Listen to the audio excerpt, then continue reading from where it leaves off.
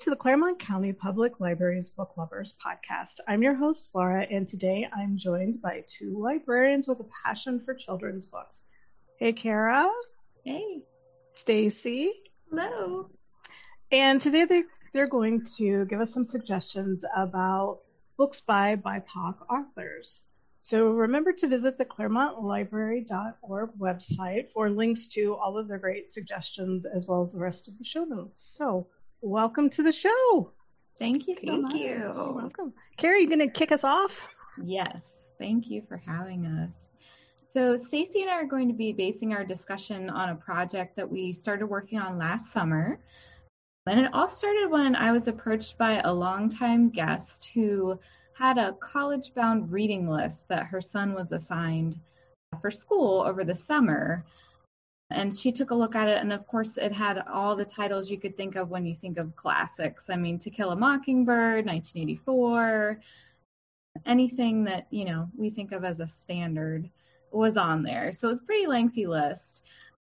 But she approached me and said, I'm concerned about this list, especially in light of all the recent current events, movements for equality like Black Lives Matter.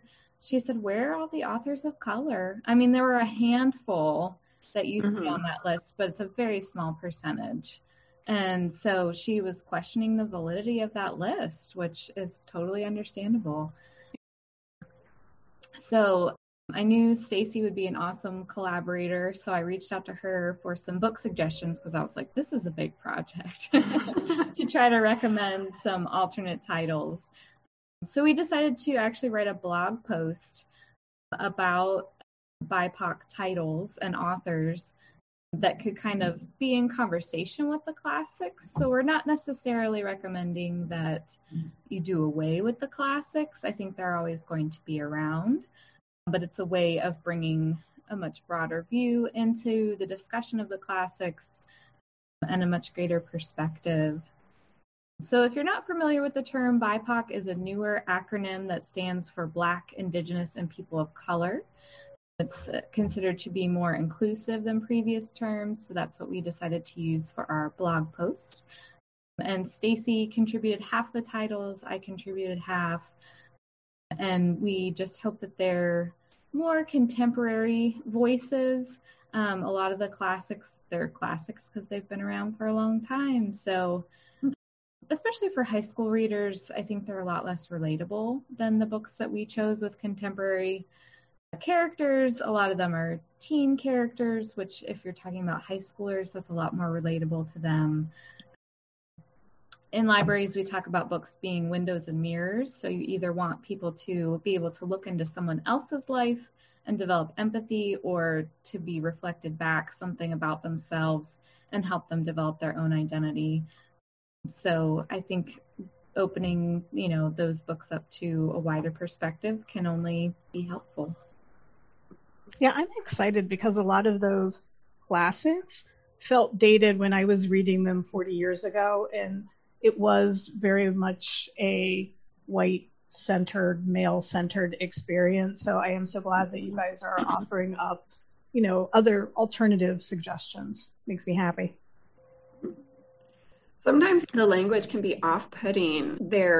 Like you said, they're old. The slang doesn't make any sense anymore. The jokes don't make sense anymore. Teens just are not, and young adults are just not going to relate to what we think of when we think of classic. So why not update those classics? There are so many more books published today by BIPOC authors.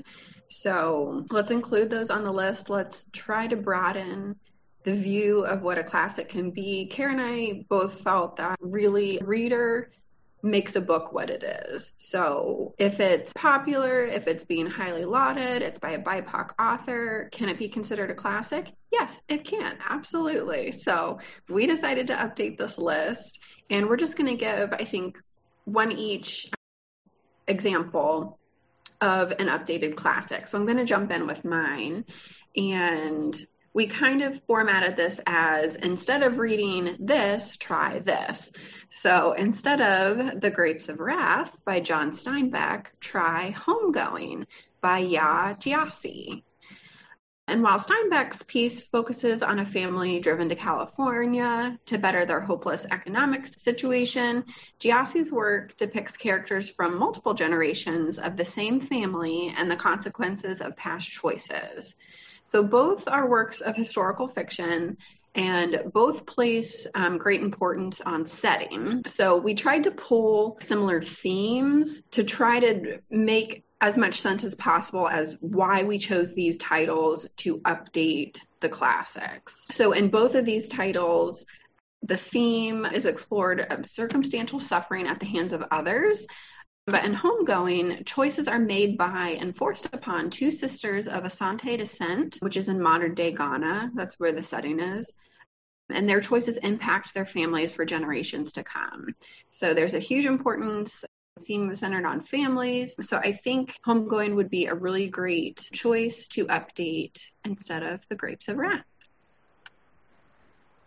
Great. All right, so I'm going to share my updated classic suggestion. I should mention that all our other choices are available on our blog, so I'm sure we can drop a link to that. Absolutely. Yes. And of course, we're always happy to give more suggestions. So if you need more, we'll always have some. So my pairing was, instead of The Scarlet Letter by Nathaniel Hawthorne, to read With the Fire on High by Elizabeth Acevedo. So I think everybody's probably familiar with The Scarlet Letter. I remember having to read this one in high school. Obviously, it's very important as an early work of American literature. It's got its roots in our colonial history. So I understand why it's taught, but it's a very judgmental work, with the main character being shamed for the rest of her life for one mistake. And obviously all the characters are adults, so how relatable is it for a high schooler to be reading about, these relationships that are happening? How relevant is a male's perspective on a female who's going through these things? I don't, necessarily that's the best way to go about it. So With the Fire on High, I love Elizabeth Acevedo. If you have a chance, check out her audiobooks. She reads them herself because she's also a slam poet. She is fantastic at doing, any kind of voice work. So listening to her convey her works is really awesome. Her first book, The Poet X, won so many awards, and I listened to the audio of that. This one's actually a prose work, so that one was in verse, The Poet X, but this one is her first prose work. And it's got a lot of similar themes. So Emily, instead of in The Scarlet Letter, you have Hester Prynne, who has had an affair and has a child as a result. Emily is in high school and had a child. So she's a single mom. She's now a senior in high school, so it's not dealing with the direct aftermath of her having the baby. I believe she had the baby when she was a freshman. So her child's a toddler now. But it's just extremely realistic. Her life is complex. So she's a single mom, but it's just kind of a fact of her life that she's having to deal with. So all the things that come along with that, with daycare and dealing with the child's father, who she's no longer with, but also trying to move on with her life. So she's really interested in cooking. That's where the title comes from. And she has an opportunity to join a cooking class and go on a trip to Spain to learn all these cooking techniques and move into a culinary career, but she's questioning, can she do that with all these limitations being a single mom? So again, a very complex story that I think is really relatable for today's teens. She's dealing with, maybe should she get into a new relationship? She's got her family relationships going on, trying to find her place in life. Just a fantastic story. Highly recommended. Even the cover appeal, and that's like a new updated cover for The Scarlet Letter. It's actually really pretty, but like those next to each other, if you're going to ask a teen, like which one would they rather read? Like, yeah, obvious. I'm not even sure you have to be a teen to make that choice. Well, that's the thing. I mean, we're talking about, classic lists are assigned to high schoolers or college students a lot of the time, but even adults, I see a lot of times on social media, adults will be like, oh yeah, this classic has been brought up more recently, so I'm going to try it again. And I'm like, they're probably trying to slog through it and figure out why people are still so interested in reading it. I mean, don't waste your time on a bad book. Yeah. Well, and I feel bad when I hear somebody say, oh, I haven't picked up a book since high school, or I haven't picked up a book since I was in college, because I'm like, there are so many wonderful books out there and you're judging your experience on reading by this particular type of book. And I'm sure there are many books out there that would have way more appeal and you'd enjoy so much more. And I think it's worth mentioning, when Cara came to me with this project, I was like, yes, this is so exciting. It'll be like kind of like a treasure hunt to find all these wonderful books. And for some reason, my mind went to find adult fiction titles to replace these classics. Just, I guess because all the classics are considered adult fiction or literature, whatever you want to call it. And Cara picked all young adult books because she was like, well, it's for teens. That's how they appeal. So I thought our list was like a really good mesh of both young adult and adult titles. But even though they're adult titles, they still appeal to teens. And even though they're young adult titles, they still appeal to adults. So it just happened to make a really nice, varied list. Yeah. Right. Yes. So we're going to kind of shift gears. And instead of continue talking about our project, we're going to talk about our favorite, or some of our favorite, BIPOC authors and titles. So I'm going to jump in, and I have a pairing here. So what I decided to do was to pick two popular and well-loved young adult books by Black authors and give recommendations for brand new read-alikes. Okay. So my first choice is The Hate U Give by Angie Thomas. And for some reason, if somebody has not heard of this book, it is a best-selling book. It is a mega best-selling movie. But for those of you who may not know, The Hate U Give is about Star Carter. She is a Black girl who must navigate between her two very different worlds. So her poor, mostly Black neighborhood where she lives with her family, her awesome, hilarious, loving family, I should say. They are like my favorite. All of her family members are my favorite characters in this book. So she navigates between that world and then the upper class, mostly white elite high school that she attends. And her world is just blown apart, shattered when she witnesses her best friend being murdered at the hands of police. So the story really focuses on Star's rise as a social justice advocate and her struggle with it. She does struggle with that. So she doesn't just immediately get on a platform and start advocating. She really struggles with it. And I think that makes her so relatable. And this book just really shows readers what can happen when they stand up and speak up for what is right. So if you enjoyed The Hate U Give, I recommend When You Look Like Us by debut author Pamela N. Harris. And her book is out this month. So in this book, our main character is Jay, and he is just so over, always covering for and keeping an eye out for his younger sister, Nick. But then after a party with her boyfriend, Nick doesn't come home. She goes missing, and the police are of no help. In fact, they barely even look for her. They don't really even bother. So Jay decides to take matters into his own hands, and he is determined to find Nick and bring her home safely. So Harris's debut really just shines a light on the real world issue of society placing little value on the lives of people of color. So both of these titles, The Hate U Give and When You Look Like Us, they feature dynamic characters in very timely circumstances and really just focuses on difficult issues and shows readers, especially readers of color, that they can make a difference. So I'm really excited to read this brand new title. I haven't read it yet, so it's a brand new recommendation for me, but it's getting glowing reviews, and the cover is just phenomenal.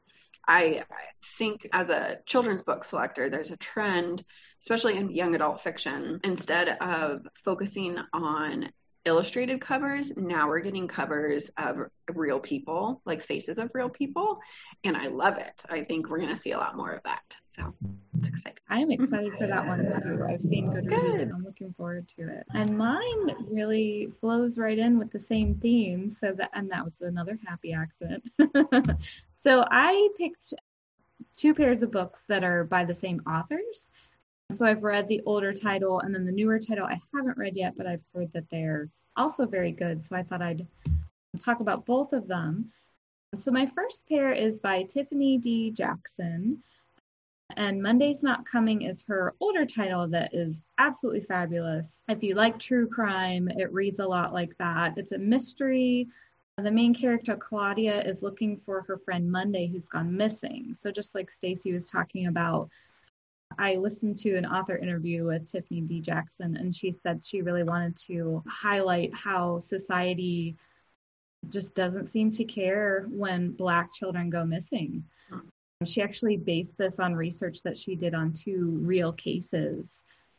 And so Claudia is dealing with nobody seems to care, nobody at school, even Monday's family won't answer any of her questions. And so she's really struggling with what happened to her best friend. And I listened to the audiobook of this one. There's a huge twist at the end, so I don't want to say too much more. But if you like mysteries or true crime, I would definitely check this one out. And then her newer title that just came out in 2020 is called Grown. So this is the story of Enchanted Jones, who is going through a difficult time. Her family just moved her to a new neighborhood, and she's really unhappy there. But she's an aspiring singer, and she gets noticed by an R&B artist named Corey Fields. So she actually starts a relationship with him.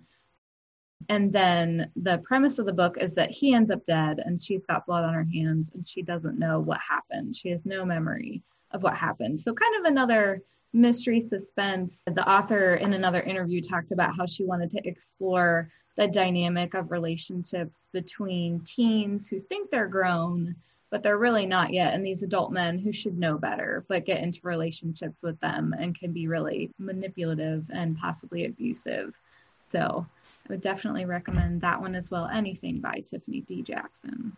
Yeah.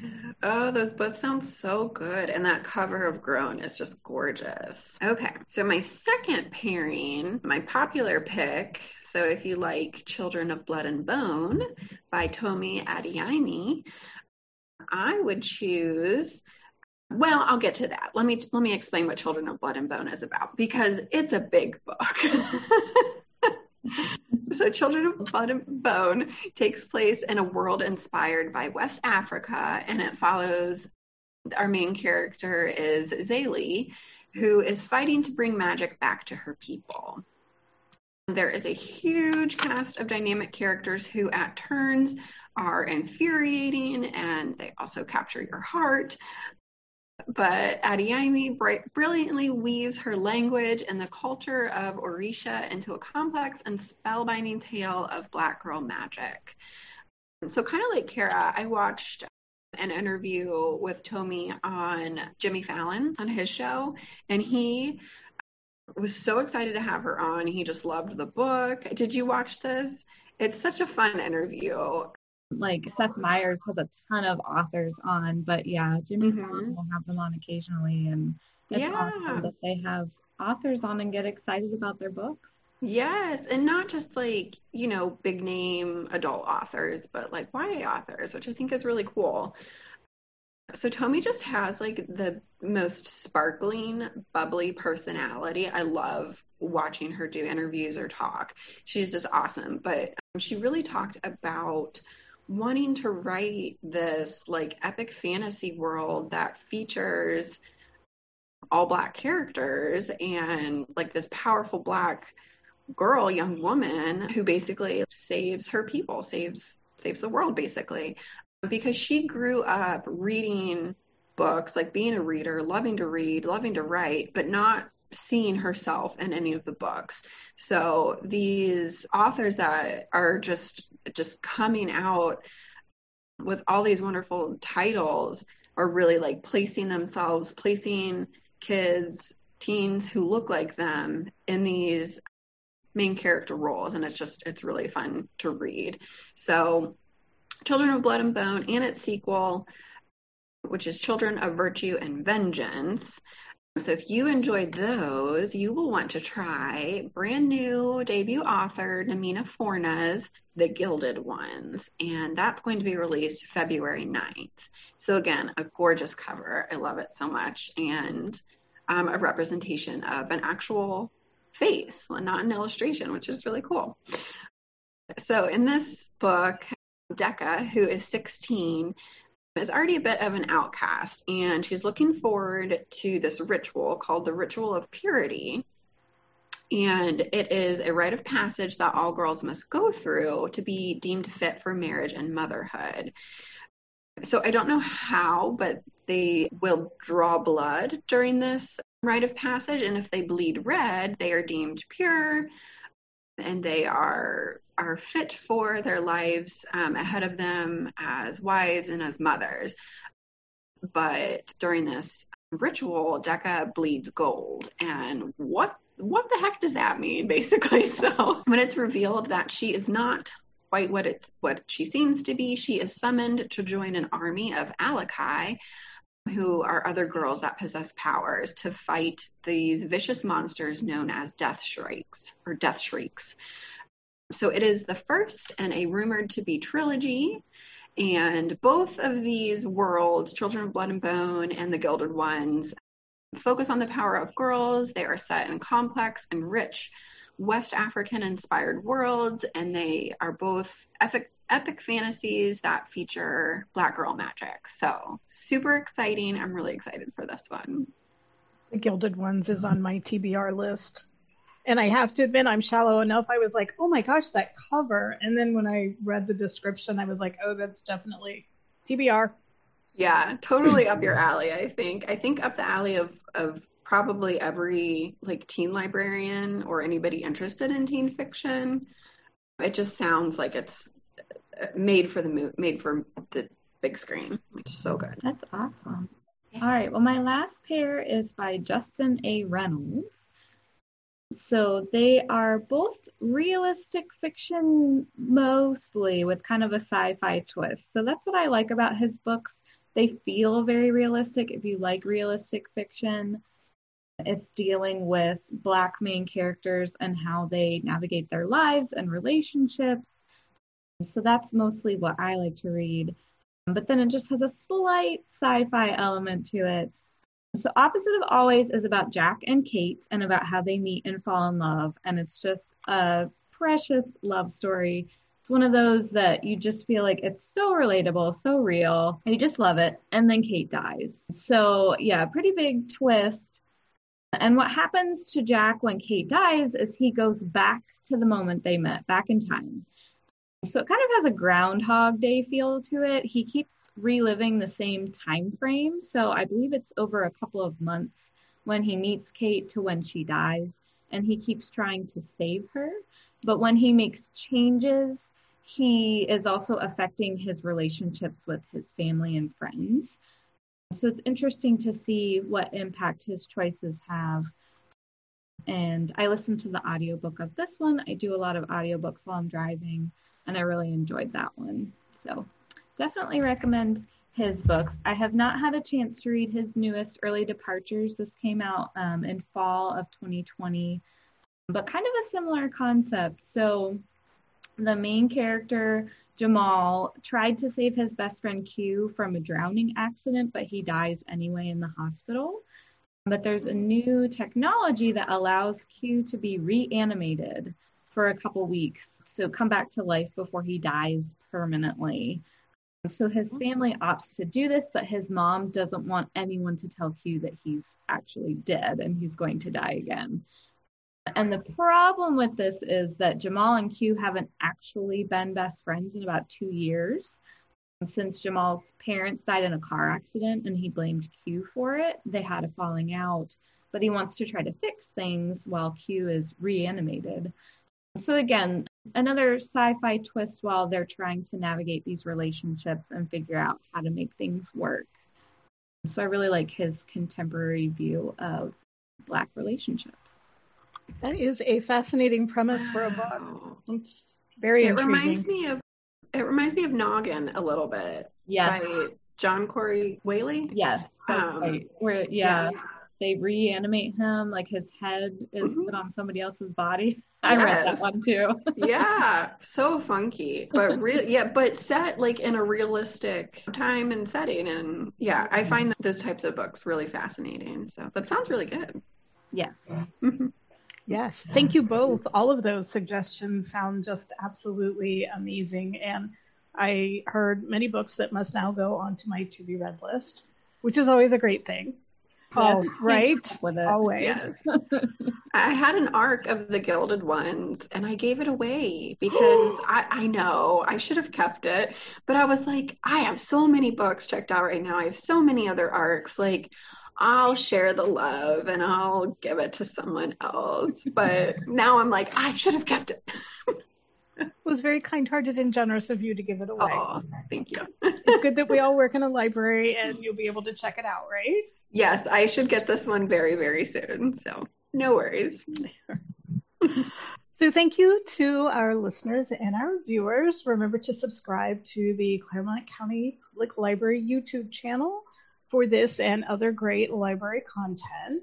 Subscribe to the Booklovers podcast wherever you listen to your podcasts so you don't miss an episode. And remember to visit clermontlibrary.org for the show notes to the show. So I'll have links to all of the books that Cara and Stacy talked about. I'll also have a link to the blog post that they wrote for a complete list of all of their classic and BIPOC author pairings. So thank you, everybody, for joining in. Thanks so much. Thank you.